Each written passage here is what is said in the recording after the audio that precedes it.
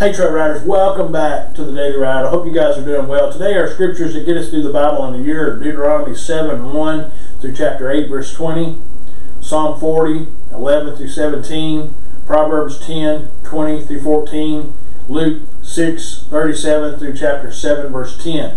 Today we're going to be talking about amazing love. And there's a lot of songs that talk about God's amazing love.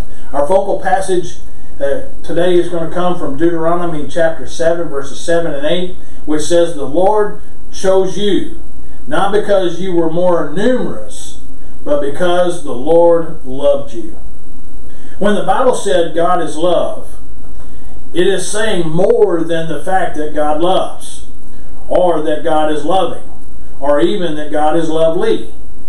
It is saying that love is the power behind everything He does. Love is not merely one of His attributes, but it's His whole entire nature. God is not only the author of loving acts, He is love in the very core of His being.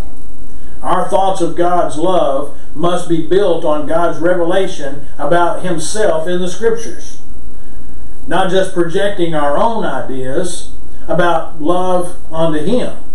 So let's focus, therefore, on what the Bible has to say about God who is love.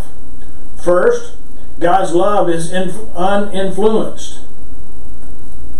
By this I mean that nothing in us can give rise to it, or nothing in us can extinguish it. It is love for nothing, as someone once put it. The love which we humans have for one another is drawn out of us by something in an object of our love. But God's love is not like that. His love is free, spontaneous, uncaused. The passage before us today makes clear that there is no reason behind the love of God for His people.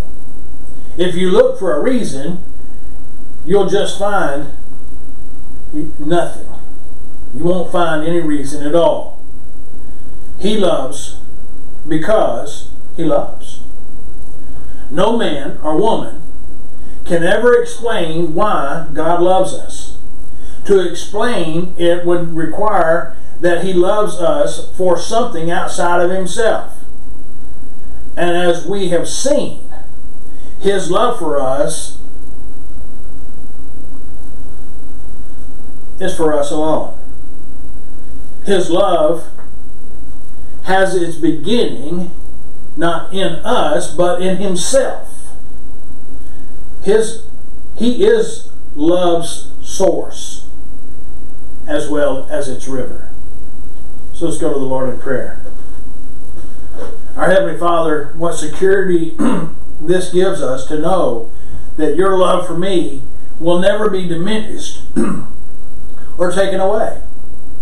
Help us to reflect on this and draw from the inspiration that I need to walk tall and strong through every day.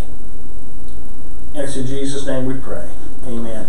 Hey guys, for further study on this, look at Ephesians chapter 2 verses 1 through 10 and 1 John 3:1, and keep these two questions in mind.